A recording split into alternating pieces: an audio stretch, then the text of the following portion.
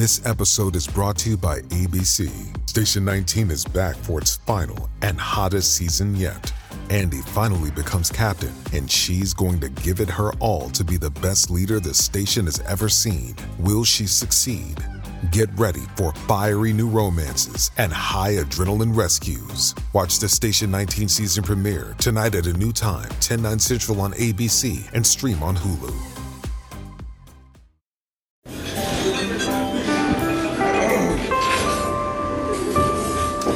Well, I don't see the point in waiting any longer. So let's bring her out. The star attraction, the one you came to see. Ladies and gentlemen, the one, the only, Miss Judy Gold. So, you're doing the stand-up behind your parents' back. Your brothers know. You land Evening at the Apollo. That was 97, right? Yeah. And that's what I meant. I'm sorry for... No, it's fine. It's fine. And your brother calls you after you do Evening at the Apollo and says, Mom saw you on Evening at... And you're like, what the fuck? She goes to bed at 10 o'clock. No, how the fuck did this happen, right? Yeah. Well, his quote was, Mom saw you on TV.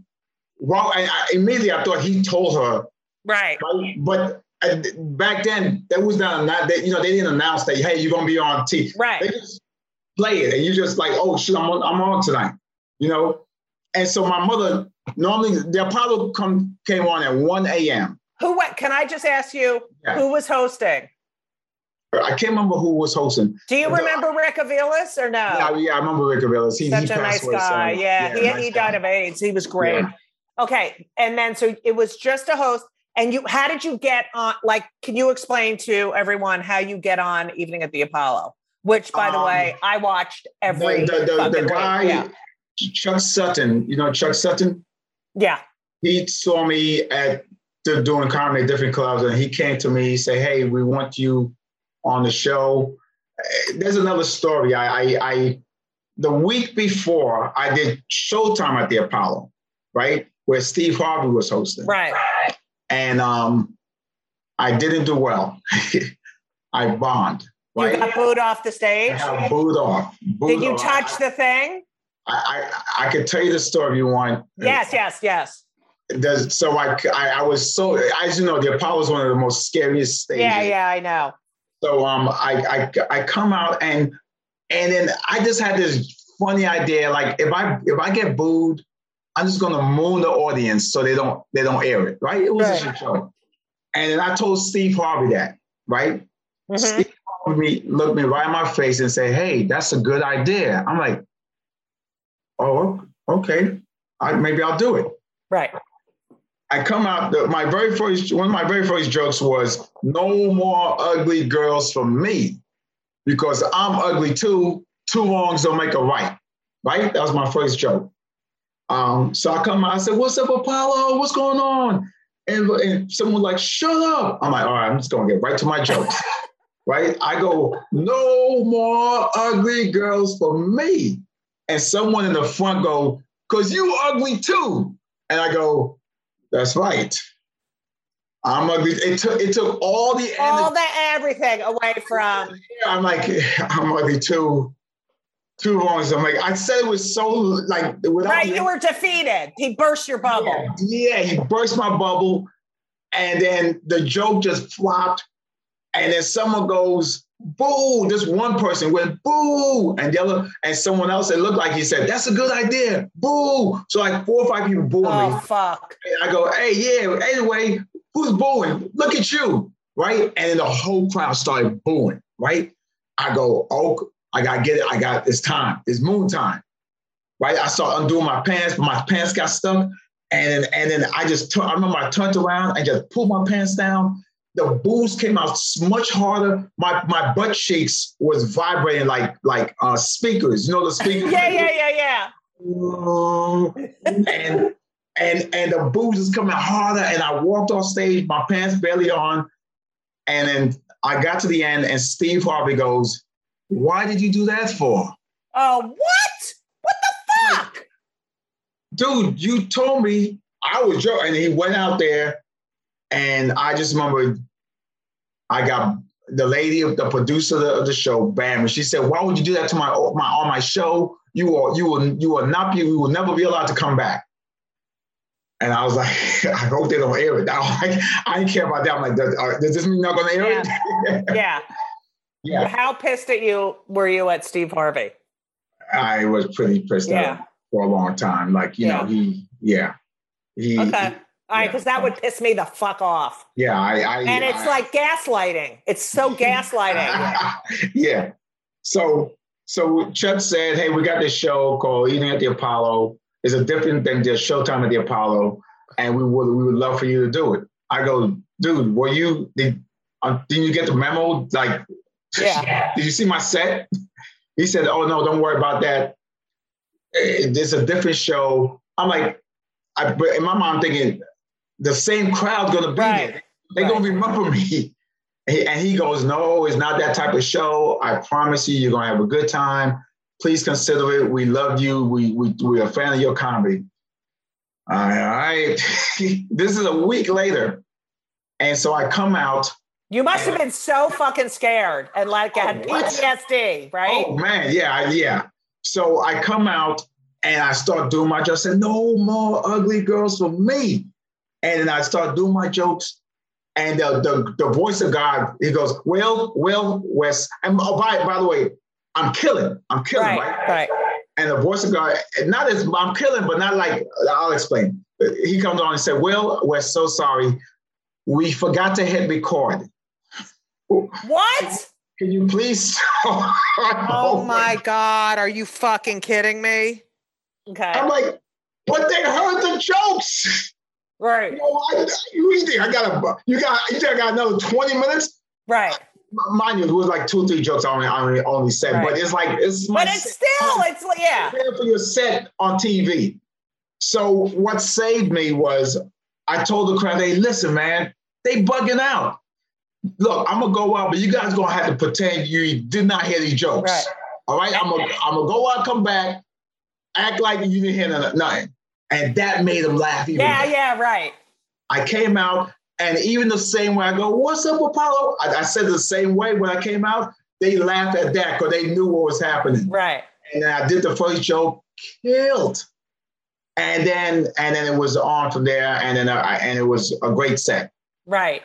And then your brother, how soon after does your brother call you?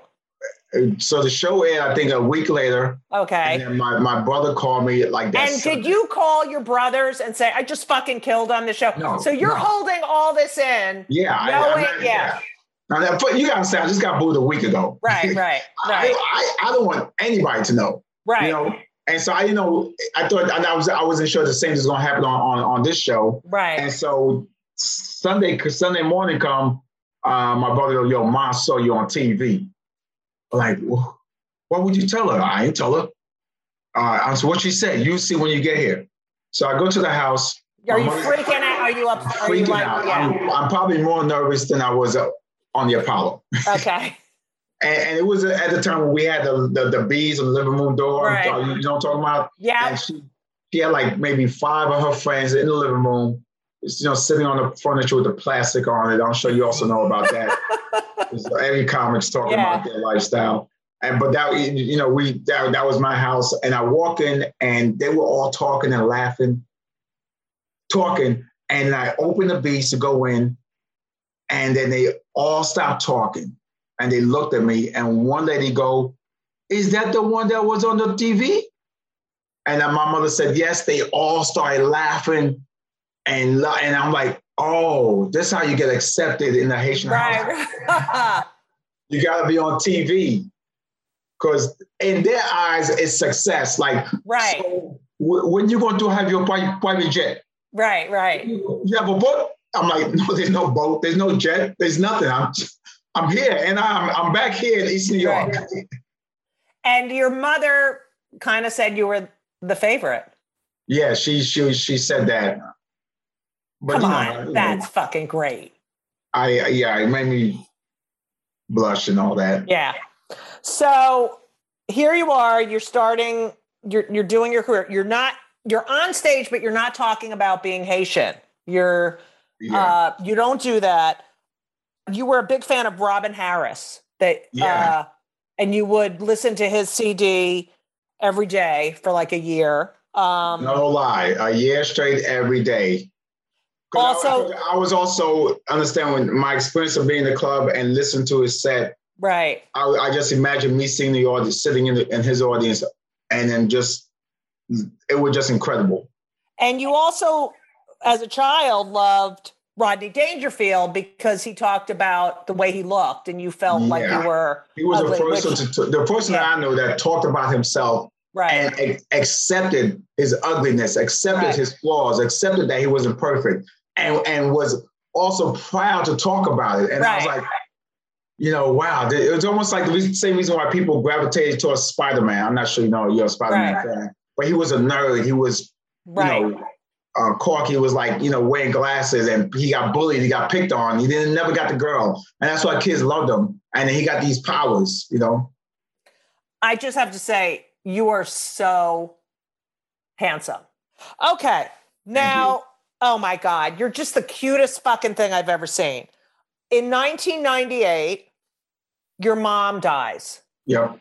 Suddenly, right? It was No, she had she had a stroke in September 97. And then, and this is how I learned about, this is when I got, it was a wake-up call of the healthcare system in the United States. I used to think doctors truly care, or hospitals truly cared about people. They don't care about people at all. It's all about a money thing. So when my mother got sick, she this rare thing when she got bit by a mosquito and her neck swelled up, and she gave her a stroke, right? So she went to the hospital, and we was there, and it was like, we know what's going to happen. The doctor said, well, she's still alive, but she can't stay here. The doctor asked us about the money. Does she have insurance? No. Does she have anything? No. And then the next sentence was, she can't stay here. I'm not exaggerating. As soon as we said we didn't have any money and nothing, no insurance, whether she can't stay here, we have to get out of here. You got to find a place to put her. She cannot stay here, right? And so me and my brother's like, oh man, what are we going to do? We never made the connection. It was not having money was why she can't stay here. Right. Next day, we did some research. We looked at my mother's records, and we found out through one of her credit cards, she had insurance. Well, you know how like you pay whatever, and then they give you. She had insurance, and I think it was like $1 million or something. Right. And so we came back to the hospital. The same doctor. We say, hey, can you advise us some hospitals to take our mother to, and we have some money, we have insurance papers that'll take care of her. Right. And the doctor goes, oh, you have insurance? He looked at it and he goes, oh, she can't leave. You can't. Are you fucking kidding me? Not exaggerating, not one bit. She can't leave. If she leaves here, you risk her, dying from the coma. And me and my brothers, we just wanted the best. We don't know. We just listening to what this guy's saying, the same doctor. So we go, okay, so people, and we were kind of relieved that she didn't have to leave. And, and he goes, she can't leave. She got to stay here. So from September up until April, the money runs out. Same and doctor. She's still in the hospital? Hospital, in a coma. The doctor so she's completely incapacitated. Yeah. Ugh. Yeah. The doctor comes out, right, and he goes, she can't stay here. And then we go, well, oh yeah, you got to put her home. She's been here long enough. Come to find out is because the money was running out. Same doctor? Same doctor. So he took all her money. Yeah. Money runs out. We found a home to put her in. And then me and my brother just made a decision. Because they said that her brain was, she most of 90% brain dead. Right. So it's like, even if she comes out, she's not going to be functioning. Right. So me and my brothers, we all had a meeting. It was like, if this was me, I wouldn't just let me go. Like what I'm going to do in this state, And so we decided to just let her go. And I think 3 days later, she passed after we pulled the plug. Such a fucking horrible story. my father also, he was swimming, he had a heart attack, but then he was put on life support. And we had to get like 5 doctors to agree that he had no brain function, or that he would never, before we could unplug him. And one doctor, the brain doctor, was like, well, there's a little activity. And we were like, but he's never going to be, and that's why DNRs are so important. But our healthcare. I'm sorry, what's DNR? Oh, do not resuscitate. Like write it down. Like if I'm in this condition, do not resuscitate. But it's like, that is such a fucking sad story that happens now. It happens fucking now. It's not right. We're in like the richest country in the world.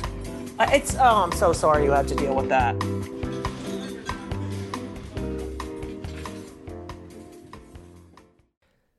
Hey everyone, one of my favorite things in life, if not my most favorite thing in life, which, yeah, it's arguably my most favorite thing in life besides my kids, and is food and eating. Eating is my favorite activity, and eating is better and easier with Factor. Factor, I'm telling you, I tried their stuff. It is delicious. It is great. It is high quality, and they are, when I say ready to eat meals, they're ready to eat in 2 minutes. They're not frozen. They're never frozen. They're chef crafted, dietitian approved, and literally you heat them for 2 minutes. Every week you have over 35 options to choose from. They have Calorie Smart, Protein Plus, Keto. I just did Chef's Choice. 60 or more add-ons that you can stay fueled up. They had these juice shots that were incredible. These are restaurant quality meals that are ready to heat and eat when you are ready to eat. That's it. And they're really good. Elisa loved them too. There's no prep. There's no mess. I've tried a lot of these different kinds of meals. Factor is amazing and so convenient. It's so great to get home from a long day of like schlepping around and knowing you have this delicious meal waiting for you in the refrigerator that takes 2 minutes to heat up. And you can pause, you can reschedule your deliveries at any time. It is a great solution for those nights and days that you're looking for fast, great, delicious options with no cooking required. Okay? And Factor is less expensive than takeout. So, what are you going to do? Because I'm telling you, you have to believe me. I never lie. Factor is amazing. You're going to head to Factor Meals, FactorMeals.com/JudyGold50, JudyGold 50, okay? JudyGold50. And use code JudyGold50, JudyGold50 to get 50% off. That's code JudyGold50 at factormeals.com/JudyGold50 and get 50% off. It's worth it. You're welcome. Here you are at that same time, because I know you became depressed and stopped taking care of yourself. And there was a girl involved, or you had like a perfect storm of shit happen to you? Oh yeah, I think at times this girl, she was cheating on me and. Fuck her! I'm gonna fucking beat the shit out of her. Where is she now? She's doing well. She's fine. She's a fucking bitch. Go ahead. No, she's cool. No one cheats on my will. Go. She's fine. And then my career was not where it wanted to be, and I was just sad. And I remember I just let myself go. I let my hair grow, and I became overweight. I used to be average 150, 155, and I got all the way up to 220 pounds. Wow. And I was a mess. So when do you move out? I know Patrice O'Neill was your roommate. Was he your first roommate when you left? No. I went through a series of maybe 7 other roommates before Patrice. Wow. And all 7, just about all 7, messed me over. No fucking way. Either didn't pay the rent, would leave unsettling without any announcement. was very dirty, wouldn't clean up after themselves. Like and so it made me not like roommates after the fourth roommate. I can't become friends because it's hard to be friends and then tell. Oh no, you can after someone fucking treats you like that.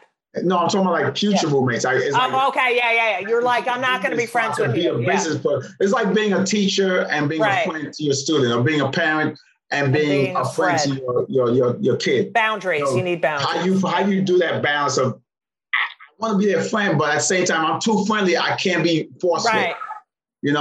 That's what Elisa says to me all the time. My girlfriend. She's like, Judy, stop being friends with everyone. I'm like, fuck you. I'm a comic. Go ahead. And so along comes Patrice O'Neal, and I'm thinking, oh man, so I just. Where was he in his career at this point? He was doing good. He was living with Keith, but where he lived, Keith Robinson, but where he lived, he had to take like a bus, a train, and another train to get to the city. So he would take him like 2-3 hours to get to the city. Whereas I lived right by the city. 1-2 stops and you was in Manhattan. Okay. Right. And so one night it was too late for him to go home. And I had a spare, I was living in a 4-bedroom apartment. But we only had 3 roommates. And I said, there's a spare bedroom. If you want to crash, spend the night, you're welcome to stay there. And I just remember Patrice loved it. He was like, yo, he loved the how big it was. Right. Not discuss with him and Keith. He said it was a sheet of cover. That's a cover. A blanket. A blanket. Okay. Separating him and Keith. Oh my God. And it was 3 of them in this 1-bedroom place. Oh God, that's fucking hilarious. Okay. And it was small and there was no privacy. Right. And I remember coming to my place, it was like, yo, I got my own room. Yeah. I got my own room. I'm close to the city. Right. And the way the rooms are situated, you didn't have to see anybody because it was like the kitchen, it was here and and you could go to the kitchen without seeing anybody and go back to your room. It's 2 bathrooms. So you become roommates. Yeah. And he kind of blows up. Not, blew. Yeah. Not, I mean, physically and, no, but he became really successful. But this is what I loved about him as a roommate. Yeah. From the beginning, he paid his rent on time.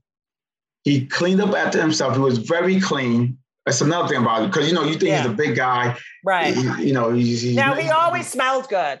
He always smells good. Patrice was very about, yeah,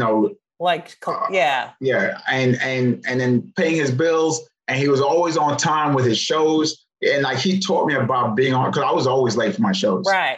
Always and would blame all traffic, and then he made me realize like what the hell are you doing, right? And then I so he was very he always looked nice, he smelled great, he had a lot of self-respect.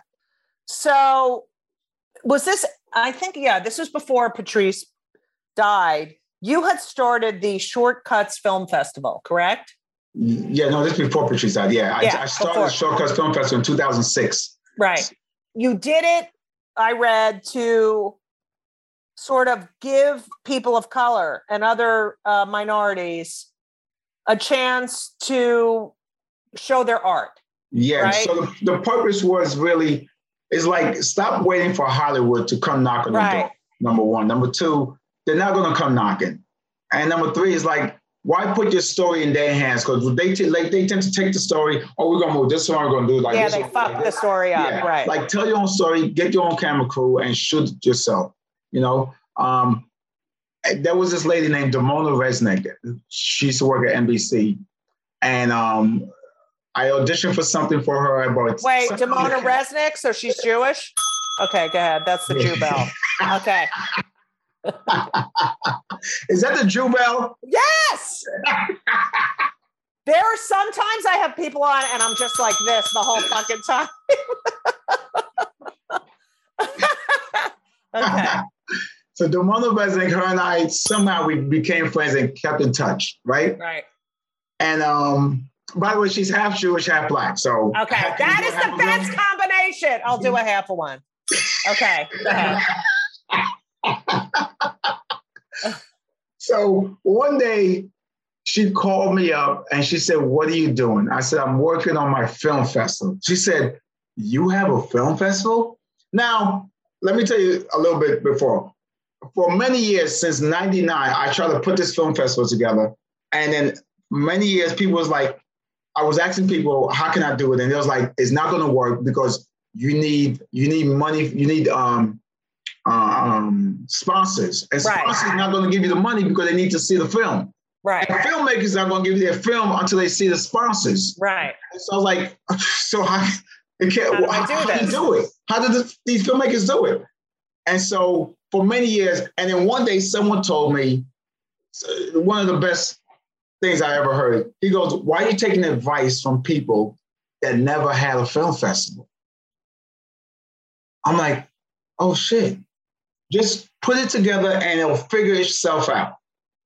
So I started putting, doing the logo, writing what it's about. And so Damona says, "So you got a film festival?" I said, "Yeah." She said, "Tell me about it." I said, "Well, it's still to get people of color in the industry, whether it's behind or in front of the camera. And it's for them to tell their stories in a short film, and we showcase it. We had the industry come out, because a lot of times the industry will watch these films in their cubicle and they'll make a judgment. But the goal was to have them watch in front of real people to see what they like and not you judging it." And Damona was like, "I think NBC might want to work with you." I'm like, what? Okay. And then that's how it started. And April 2006, we launched Shortcuts Film Festival. It was called Comedy Shortcuts. Right. It was all about comedy, right? And I remember Mark Hirschfeld. Yeah, Mark Hirschfeld. Yes. Hirschfeld, yeah. He told me, he said, "Will, are there enough films from people of color to have a festival?" I said, "Are you crazy? You're just not looking for them. They're out there." So we launched in April, right? And all the films was coming to my house. You had to mail them to my house. No films April, no films in May, no films in June. The deadline was July. And I started getting nervous. And I spoke to this guy who ran the film festival, Mark, I forgot his last name. And he told me, "Don't worry, filmmakers are notoriously late. They love to wait the last minute because they're perfectionists and they keep editing." Right. And they censor. The last 2 weeks, the films start coming in. It was like 10 films. No way. In 2 weeks, we got 600 films. No way. I got so much mail. The mail person kept leaving a note. "Too much mail, you have to come pick it up yourself." So every day I would come home with bags and bags of film. And, it was VHS at the time and some DVDs. And I would go through all of them and watch them. And I remember I was like, whoa, I was so relieved. And we had a film festival. I mean, I think D.L. Hughley hosted the first year. I love him. Yeah. He is fucking smart. That guy is fucking smart. That is awesome. And does it still, or has it morphed? It's morphed into dying. You, by the way, have written 9 films? Yes, 9 films with my partner, Brian Kennedy. Yep. How did you meet Brian Kennedy? He used to work at Caroline's. That's right. I love Brian Kennedy. Yeah, Brian Kennedy, yeah. Yes. And one day we was just talking about a sketch, and then he gave me an idea for it, and then we just started writing a bunch of sketches together. And my God, that's so funny, because I was reading about the work that you do together, and I'm like, I know Brian Kennedy. How do I know Brian Kennedy? Yeah. And it's Brian Kennedy. Oh, will you tell him I said hi? I'll tell him, yeah. I love him. So you and only 3 of the films you've written are comedic, is that correct? Yeah. Just look, if you think about our jokes come from a dramatic place. Right. That we just make pain. Pain. Yeah, it's all drama, whether it's, and we just make it funny. So initially it's drama. That makes sense? So when people ask me why we're not more comedy, is because it's not always like it comes from a painful place sometimes. Right. And then your storytelling. It's about storytelling. Yeah. And you've done a lot of TV writing, correct? Yes. I think you've written for Chappelle. You've written. All right, this is the deal with the Chappelle show. So Chappelle saw me at Caroline, I the Comedy Cellar. Right. And he says, yo, I heard you write sketches. I said, I write. He said, you should submit some things for the Chappelle show. This is a January, right? Right. And I go, yeah, hell yeah. So I got on the phone with Brian. I think, and Chappelle told me at the time they're paying $5,000 for, they like the sketch as a whole. And we just like the idea. We'll give you $2,500. I'm like, hell yeah. That's good. I believe we submitted 10 sketches out of the 10. Chappelle, like 8 of them, right? 8. I think 6 of them he liked as is, and the other 2, he liked the idea. Right. I'm just doing the math in my head. It's like, I'm out of the projects. Right. And so this is a February now, right? And he goes, yo, we like the sketches. My lawyer going to hit you up and blah, blah, blah, and work out the contracts. And I think a half hour later, his lawyer called me up and she says, hey, I just emailed you the contract, read it over and fax it back. And while I'm talking to her, I go, hey, I'm faxing back. Yeah. Yeah, right. Yeah, I'm faxing back right now. You see it? She said, oh, okay, thank you. And so this is middle of February and I'm just waiting. I'm in the dark. I'm waiting. Nothing from nobody. Then come March, I said, how do I ask, oh, I know what I'll do. I'll call and see if they need any more sketches. Because I was really like, yo, where's my money? Right. So I just call and say, hey, you guys need any more sketches? And the lady goes, no, hold off on them right now. Dave is on vacation. Oh, no. Yeah. No! This was the long vacation, wasn't it? This is Oh, boy. And so I go, okay, cool. And so I said, yeah, but David's on vacation. He'll, and then, yeah. That is such a Judy Gold story.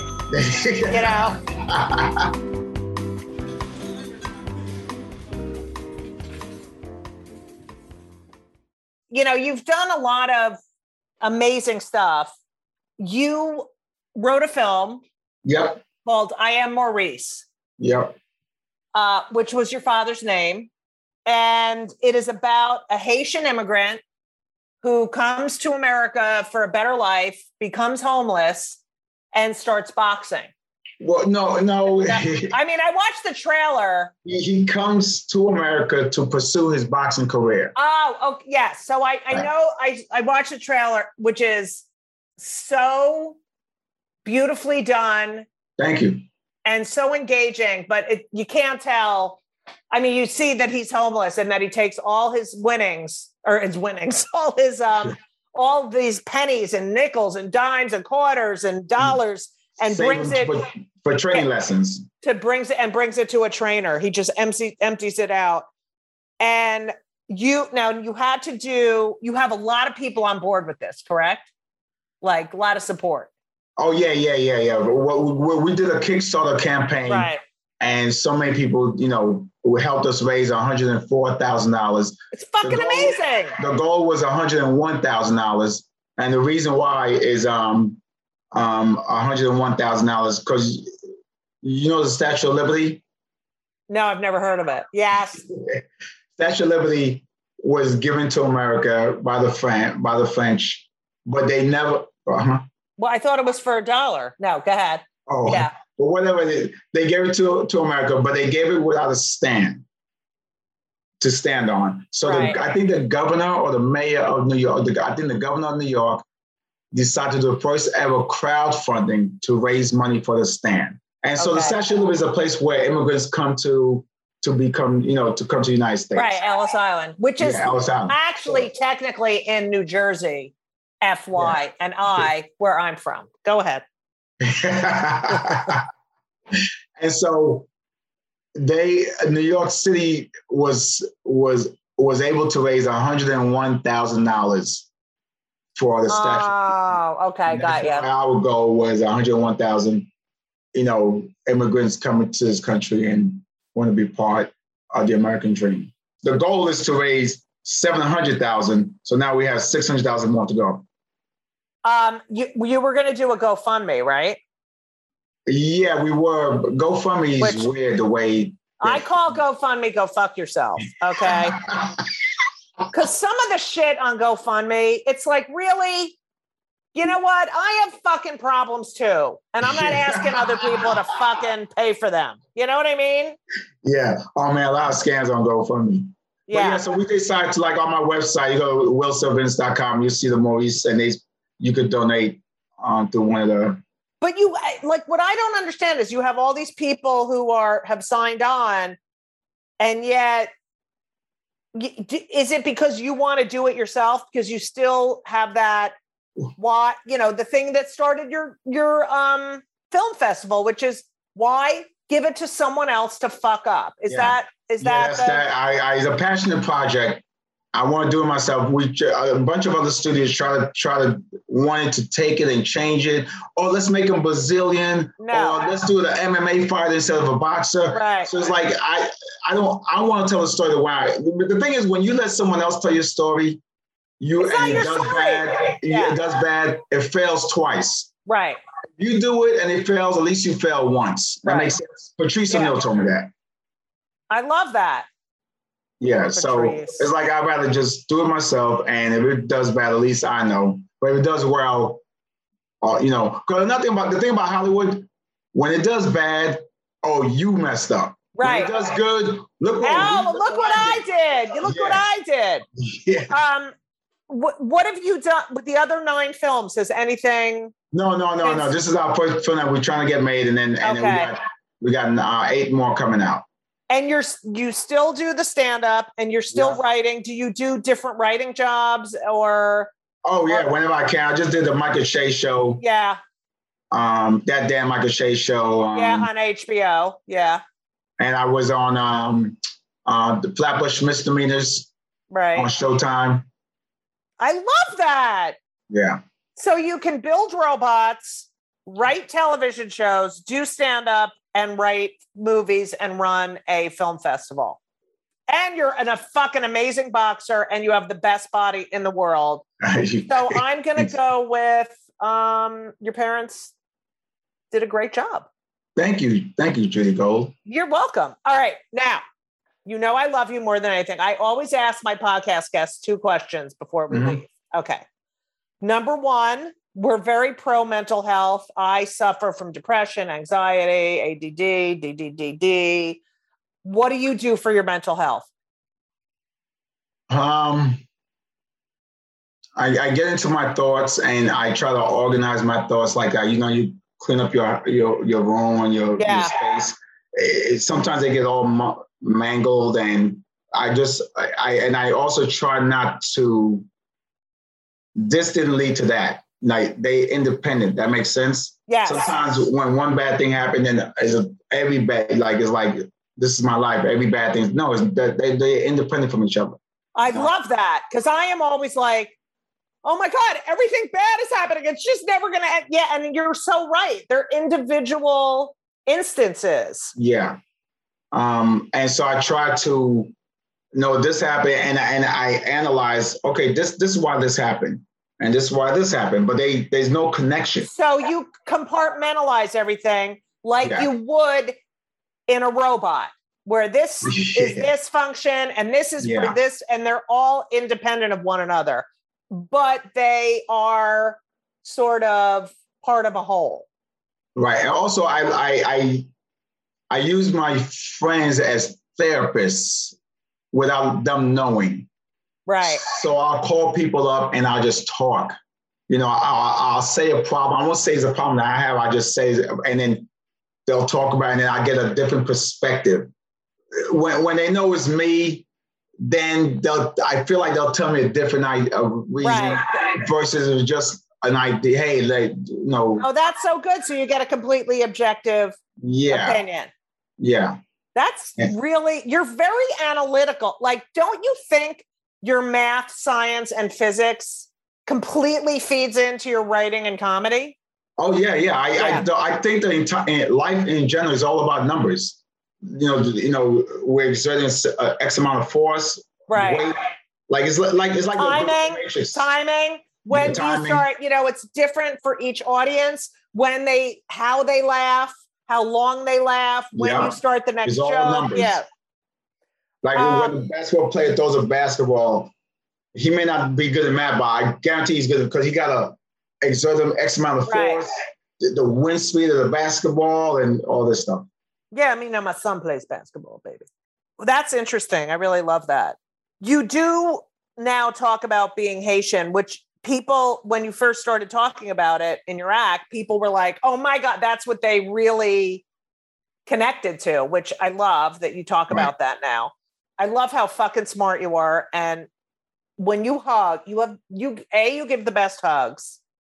And B, you can hug, like other people can hug me from behind. And I'm like, oh, who is that? I always know when it's you.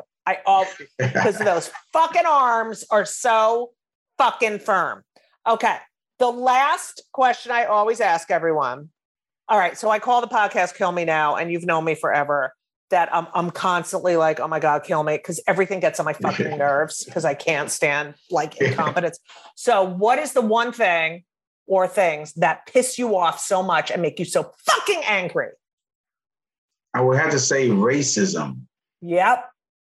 Racism is like, I just never understood how you could hate a group of people. Like hating an individual is one thing, because a lot about this individual. Right. But but putting that on a whole group of people and hating them, let's say the stereotype Haitians wear dress tube socks with dress shoes. Let's say that's a thing. Okay. Right? I see plenty of straight men with that shit, but go ahead. Yeah. But what? So what? How's that affecting you? Right. What is that doing to you that you can't continue your life, your day? I so get that because, when I've always been an activist and, for equality. And when we were fighting for marriage equality and these people, and I was like, wait a minute, if I marry her and we have 2 kids and we live in how does that fucking affect you? Right. How does that affect your marriage and your kids? Like, how does that have any fucking thing to do with your life and how you lead your life? Go fuck yourself. And that, reading the book Caste as well, which talks about the history of racism in this country. Before America, there was really no black people and white people. It was just people. We did this shit. Also, when speaking of which, when I was young, right, I never understood why people hated gay people, right? Especially men. Like, I'm like, dude, there's more vagina for us. That was a thing I used to always say. Right. Like, so what? Like, how's that? Like, and then another thing was, this other thought was, them being gay is not going to make you gay. Like, yeah, it has nothing to do with you. Why are you so hateful on these people when you should thank them? Thank you. Now, I never got the girls. Right. But you know what? You can't thank the lesbians because, we take. I am the best cock blocker there is. Yeah, it's really sad, this country. But you know what? The world is very sad. But you make me so happy. I can't even tell you. Oh, I love you, Julie, so much. I love you so much. Everyone, go to Wil's. It's wilsylvince.com. Okay. WIL. Well, you'll see it in the thing. And follow him on Twitter and Instagram, which I fucking hate that I have to do that shit. But you're always at the cellar. Yeah. He is one of the lights in my life. So he should be one of the lights in your lives. You're too kind, Julie. You're the best. I love you. Thank you so much for doing this. Thank you for having me on. This was great. This was great. It's like a breath of fresh air just to yabba dabba do with you. That's right, baby. Thank you so much for listening to part 2 of Kill Me Now with my friend and lover. Wil Sylvince. I love him. Don't you love him? Anyway, Kill Me Now is produced by Laura Vogel, edited by Colin Schmaling. Podcast is, it really exists with the help of Brittany Jo Sowards, because I couldn't do it without her. I really couldn't. So thank you, Brittany. This weekend, Saturday, I am going to be in Florida, in Boca Raton, Florida, at the Meisner or Misner Center. I don't even know how to pronounce it. It's either Meisner or Misner. It's called the Raz Room at Misner Park. It could be Meisner and it could be Misner because it's M-I-Z. Who the hell knows? So if you're in that area, come see me. I'm really funny and I love doing stand-up. Also, Hanukkah's coming up. So what are you going to buy? You're going to buy, yes, I can say that when they come for the comedians, we're all in trouble, for all of your relatives and friends who you need to buy gifts for, because my book is really fucking good. So do it. It's a great gift. And the audiobook is great too. But get the book. I'll sign it. I'll sign it for you. So come see me in Florida. Buy my book. Get vaxxed if you're not vaxxed. There's something wrong with you. Get your booster vax. Wear a mask. Be careful. Go to judygold.com and check me out, bitches. Follow me on Twitter and Instagram. Judy Gold, JEWDYGOLD. That's my name on Twitter and Instagram. Oh, yeah. And, be nice to each other. Because I don't know what the fuck's going on in this country, but it ain't good. You know what I'm saying? And take care of the environment, because this is fucking scary. We're in scary shit town. Anyway, if you're listening right now, you're still listening to the podcast, I love you more than anything in the whole world. Okay? Because I guarantee you, maybe one person, and it's someone who loves me. I have no idea who's listening to the end, but thank you for doing it. And as we always say, so long! And everything was wonderful. I'll see you soon. Thank you for the visit. So long.